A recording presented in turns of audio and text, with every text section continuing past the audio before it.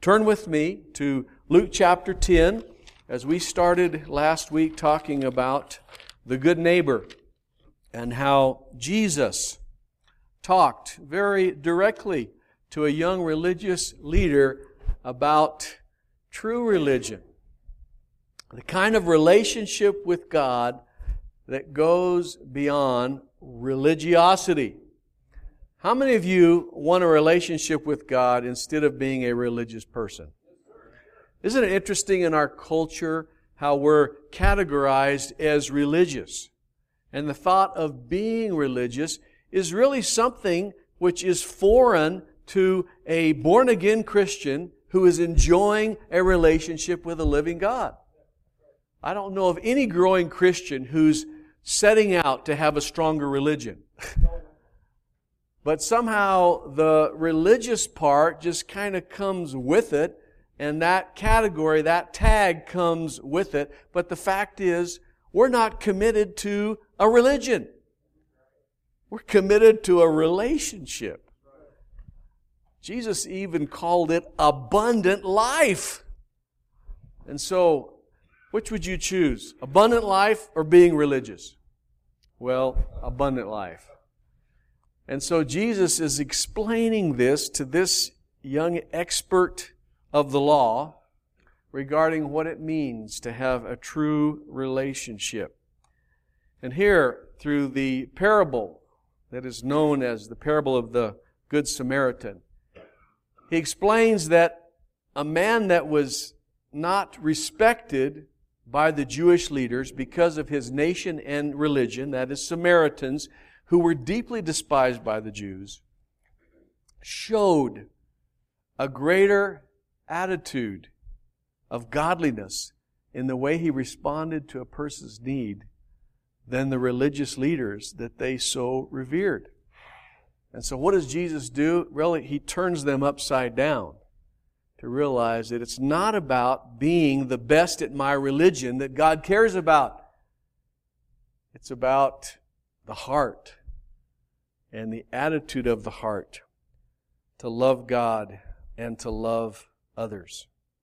And so we pick up this story in Luke chapter 10. And the Scripture says that this man who was questioning Jesus about the law wanted to trip Him up, wanted to confuse Him, wanted to humiliate Him before the crowd that was there with this deep question about what is the greatest commandment, what is most important in our religion. In verse 9, we see here that the heart of the young leader was revealed, as the Scripture simply says, but he, that is this young leader, wanted to justify himself. Wanted to justify himself. Now that's a pretty important phrase. And it's the nature of religion to provide a means for justification of the self, which may actually interfere in our relationship with the living God. How many of you know that religion is a poor substitute for a relationship with God, which is truly transforming? And if we hide under religion to try to justify ourselves, eventually God will expose what is in the heart and reveal what needs to change in order to have a true relationship. And so, Jesus asks the man, well, if you understand that you're supposed to love your neighbor as yourself, then you understand that God wants something more than your religious practices.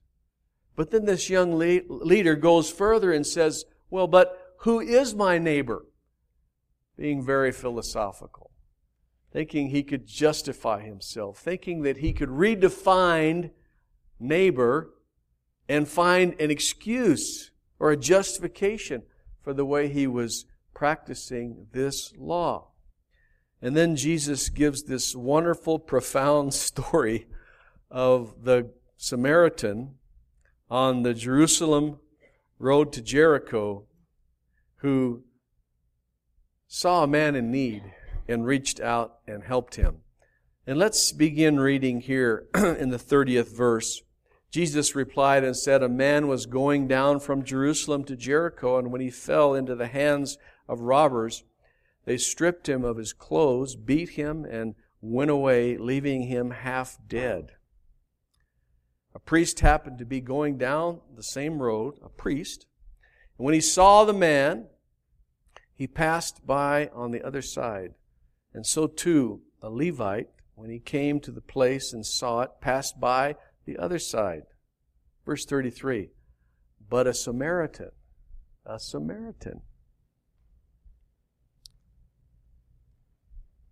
What did the Samaritan do? Well, as he traveled, he came where the man was, and when he saw him, he took pity on him. Underline that. He took pity. He felt sorry for him. He went to him.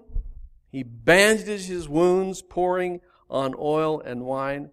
He put the man on his donkey. He took him to the inn and took care of him.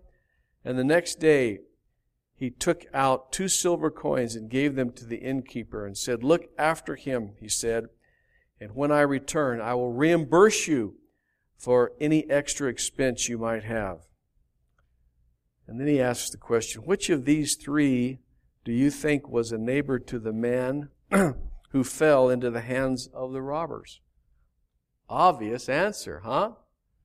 And so the young expert on the law, who, and some of the commentators say he so hated the Samaritans, he couldn't even bring himself to say the word Samaritan.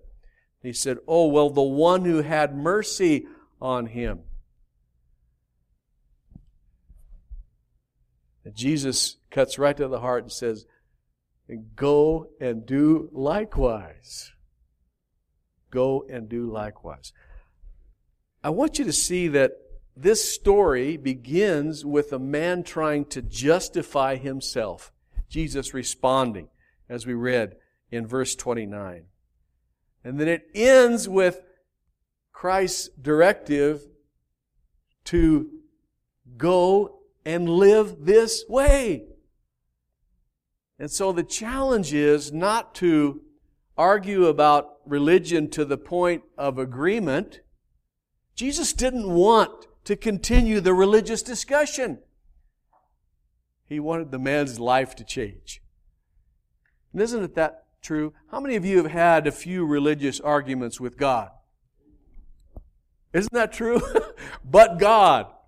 And we have our reasons. We even have scriptures sometimes, and good examples, and great logic, that God always points to our heart and says, "But now what are you going to do? If you're changed, if you're different, if I've convicted you about this, if I've shown you something that I want to change in your behavior, I don't want you to just agree with me on a religious level. I want to see a difference in the way that you live." And this is how the gospel transforms our lives. Have you noticed by now that whatever it is that God does in your heart when you come together for Bible study or worship, or you have that encouraging word from a friend, whatever it is, where you know that you had an encounter, a touch from God, that God says, that's not the end. The purpose of that is so that you'll be different. You'll be changed. You'll grow. You'll move forward. You will actually touch the lives of others in a way that will show them who I am, says God, and how much I love them, and how much I want to make a difference in their lives.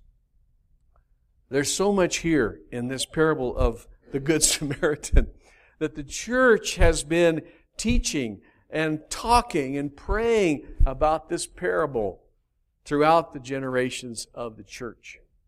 And it's interesting, when you read back to the early church fathers, the tendency was to take the parable as an allegory of Jesus coming as the Good Samaritan to rescue the man who was broken. And most of the early church fathers took that vein of interpretation and of preaching.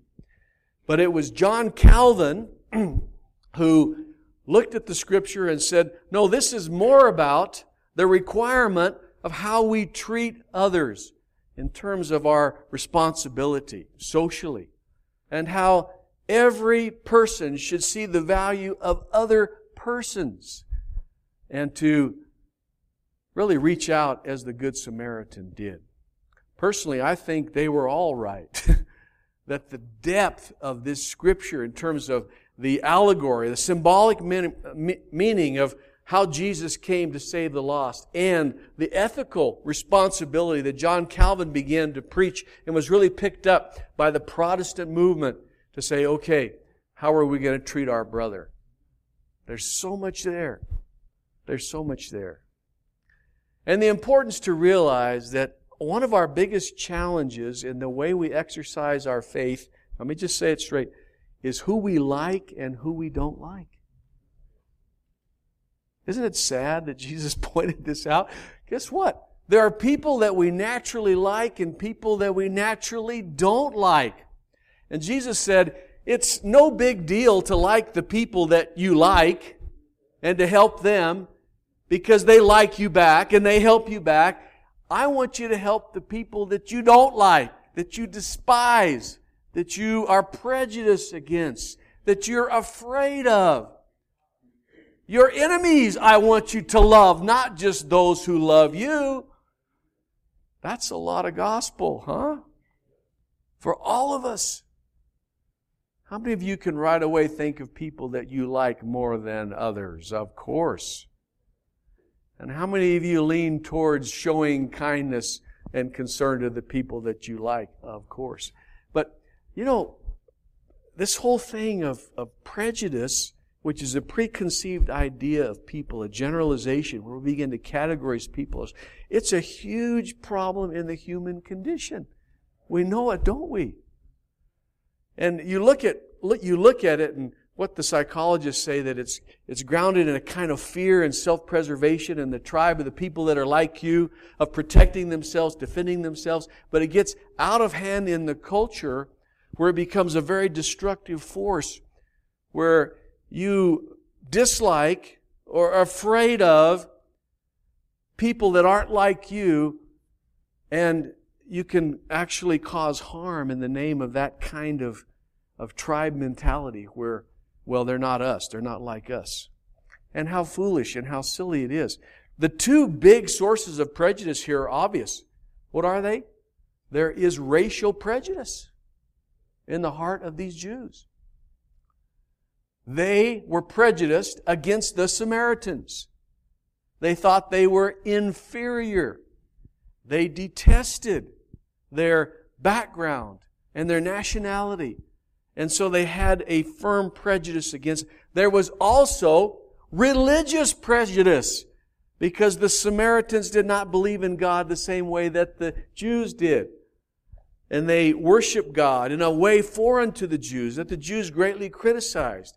And so this combination of racial prejudice and religious prejudice is about the worst kind.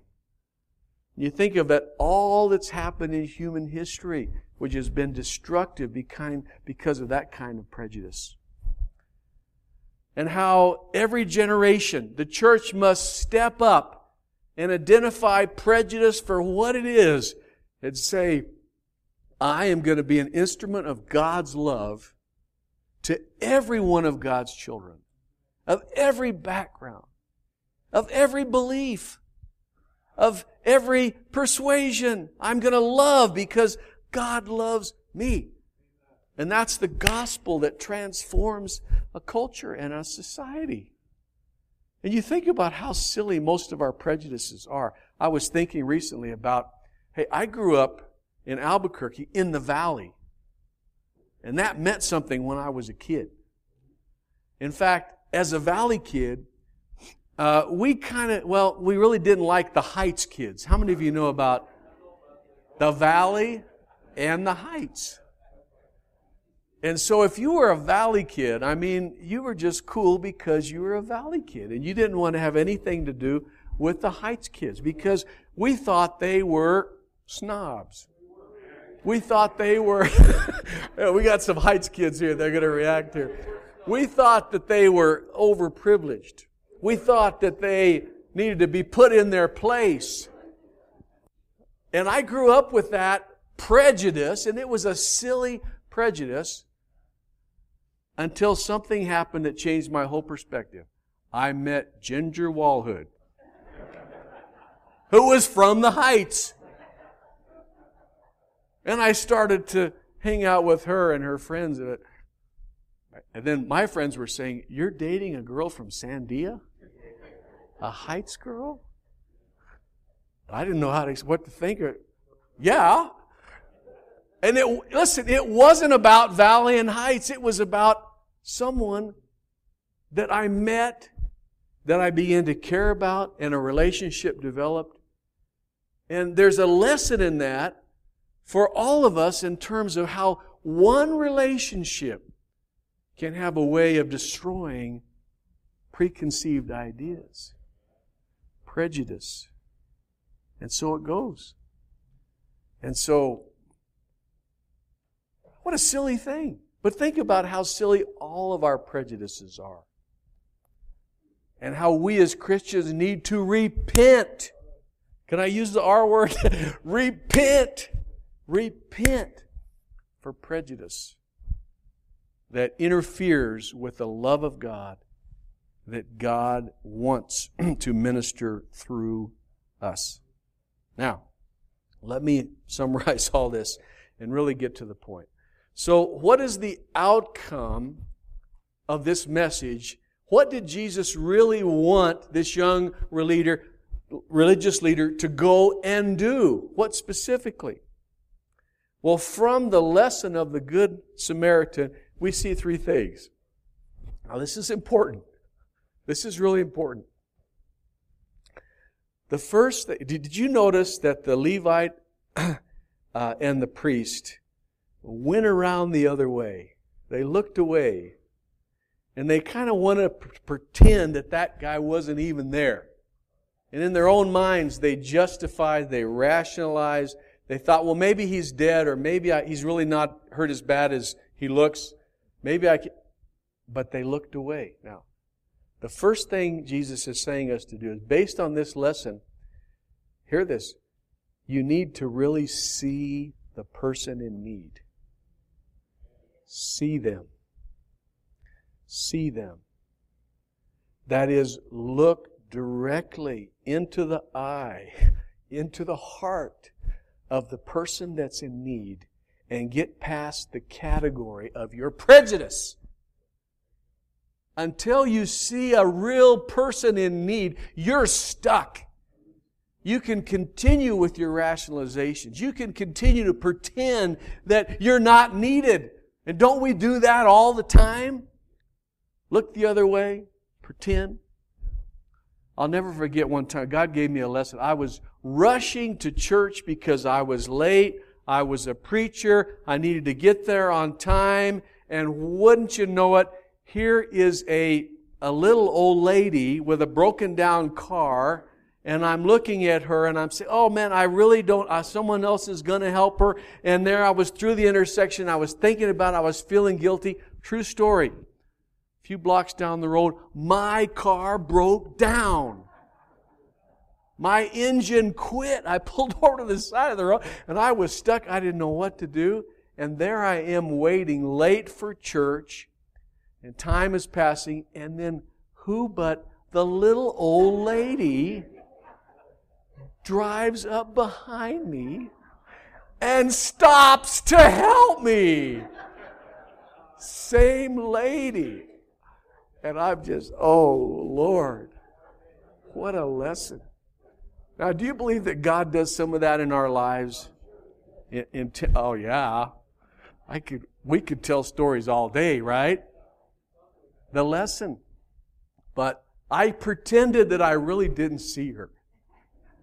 God made me look at her when she stopped to help me. And I hope that little lady forgave me. And I want to see her in heaven someday and I want to laugh with her. But maybe it was an angel. I don't know. But So, you got to see. You got to see. You got to see. Number 2, what did he do? The Samaritan was the only one of the 3 who had pity or mercy. Number 2, you got to feel. Let yourself feel what God wants you to feel for the person in need. If you've lost your capacity to feel, God can't use you. And forgive me, but there's this kind of indifferent, professional attitude, even among Christians, where, yeah, they're even helping people, but they don't feel anything. They're just going through the motions. The Samaritan felt pity. He felt mercy. Listen, he really, genuinely cared. And that's expensive. That's costly. It's going to cost you something if you care. It'll cost you nothing if you refuse to feel. But if you open your heart and let yourself care, it's going to cost you.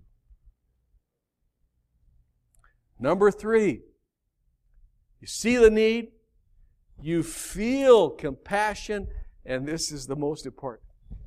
You do what's right. You do what you're able to do. You do what you can. You use the resources that you have, not what you wish you had. And now you're really stuck. Because guess what? You can help.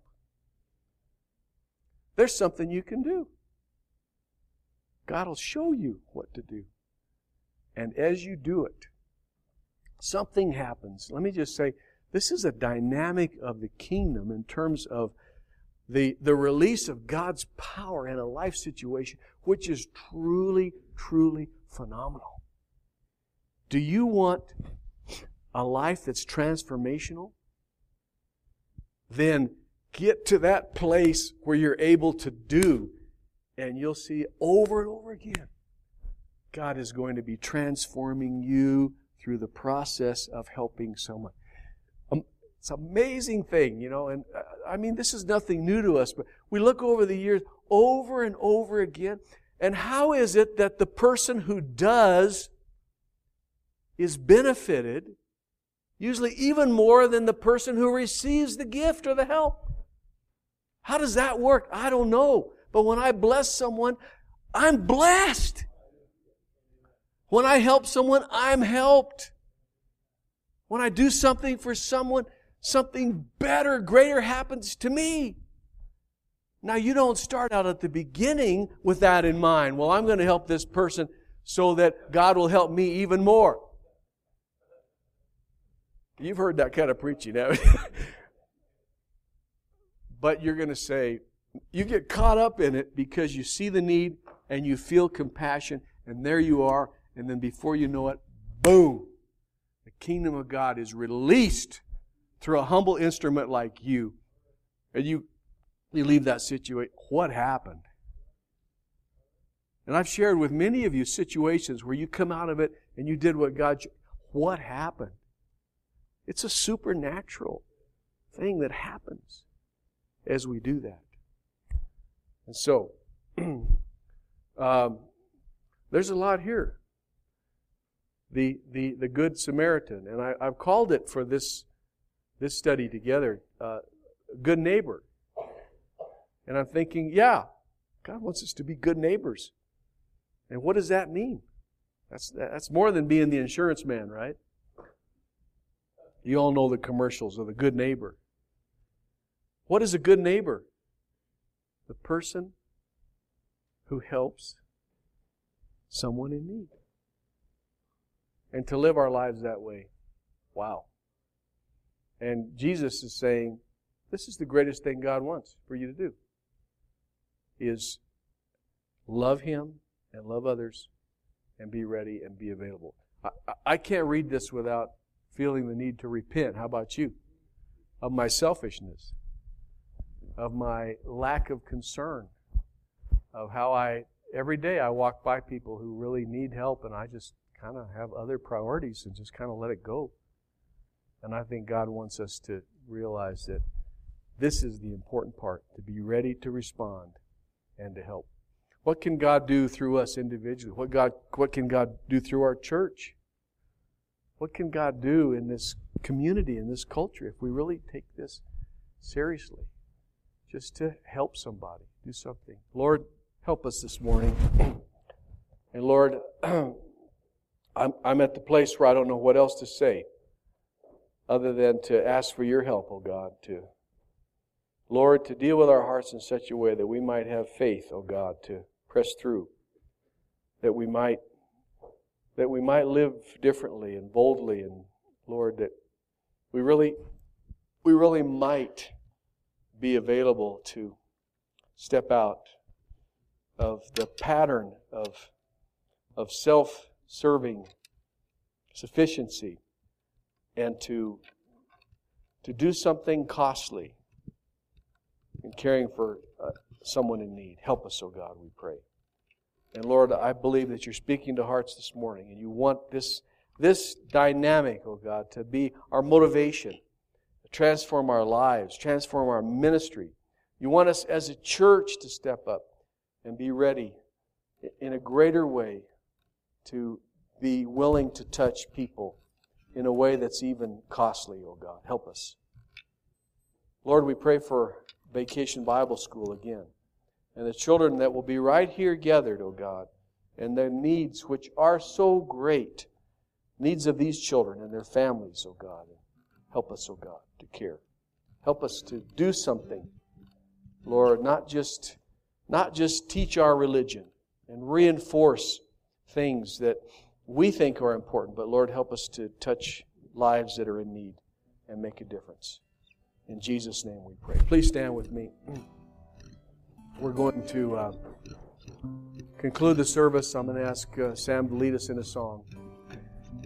If you're not sure of your relationship with God through Jesus Christ this morning and you'd like to be sure before you leave, don't hesitate. Come up. We want to talk with you and pray with you about that. And you can be sure before you leave this morning. If there are needs in the body this morning, if you need a prayer for healing or guidance or whatever it is, a family need, and you'd like prayer, don't hesitate to come up, and we'll be glad to pray with you. The altar is open, at least half of it is, and we encourage you to take some time to pray this morning. Lord, we ask your blessing as we dismiss this morning. We are so grateful to be your children. Help us to go, Lord, purposefully, intentionally, looking for our neighbors that we can be good neighbors to. In Jesus' name, amen. Amen. Sing, Sam, and we'll be dismissed. Amazing grace, how sweet the sound that saved a wretch like me. I once was lost, but now am found. 'Twas blind, but now I see. We're dismissed this morning. If you'd like to stay and pray, please do so. Thank you, Sam. Sing it again, or the next verse. Was grace that taught my heart to fear, and grace my fears relieved. How precious did that grace appear, the hour I first believed. Through many dangers, toils, and snares, I have already come. 'Tis grace be safe thus far, and grace will lead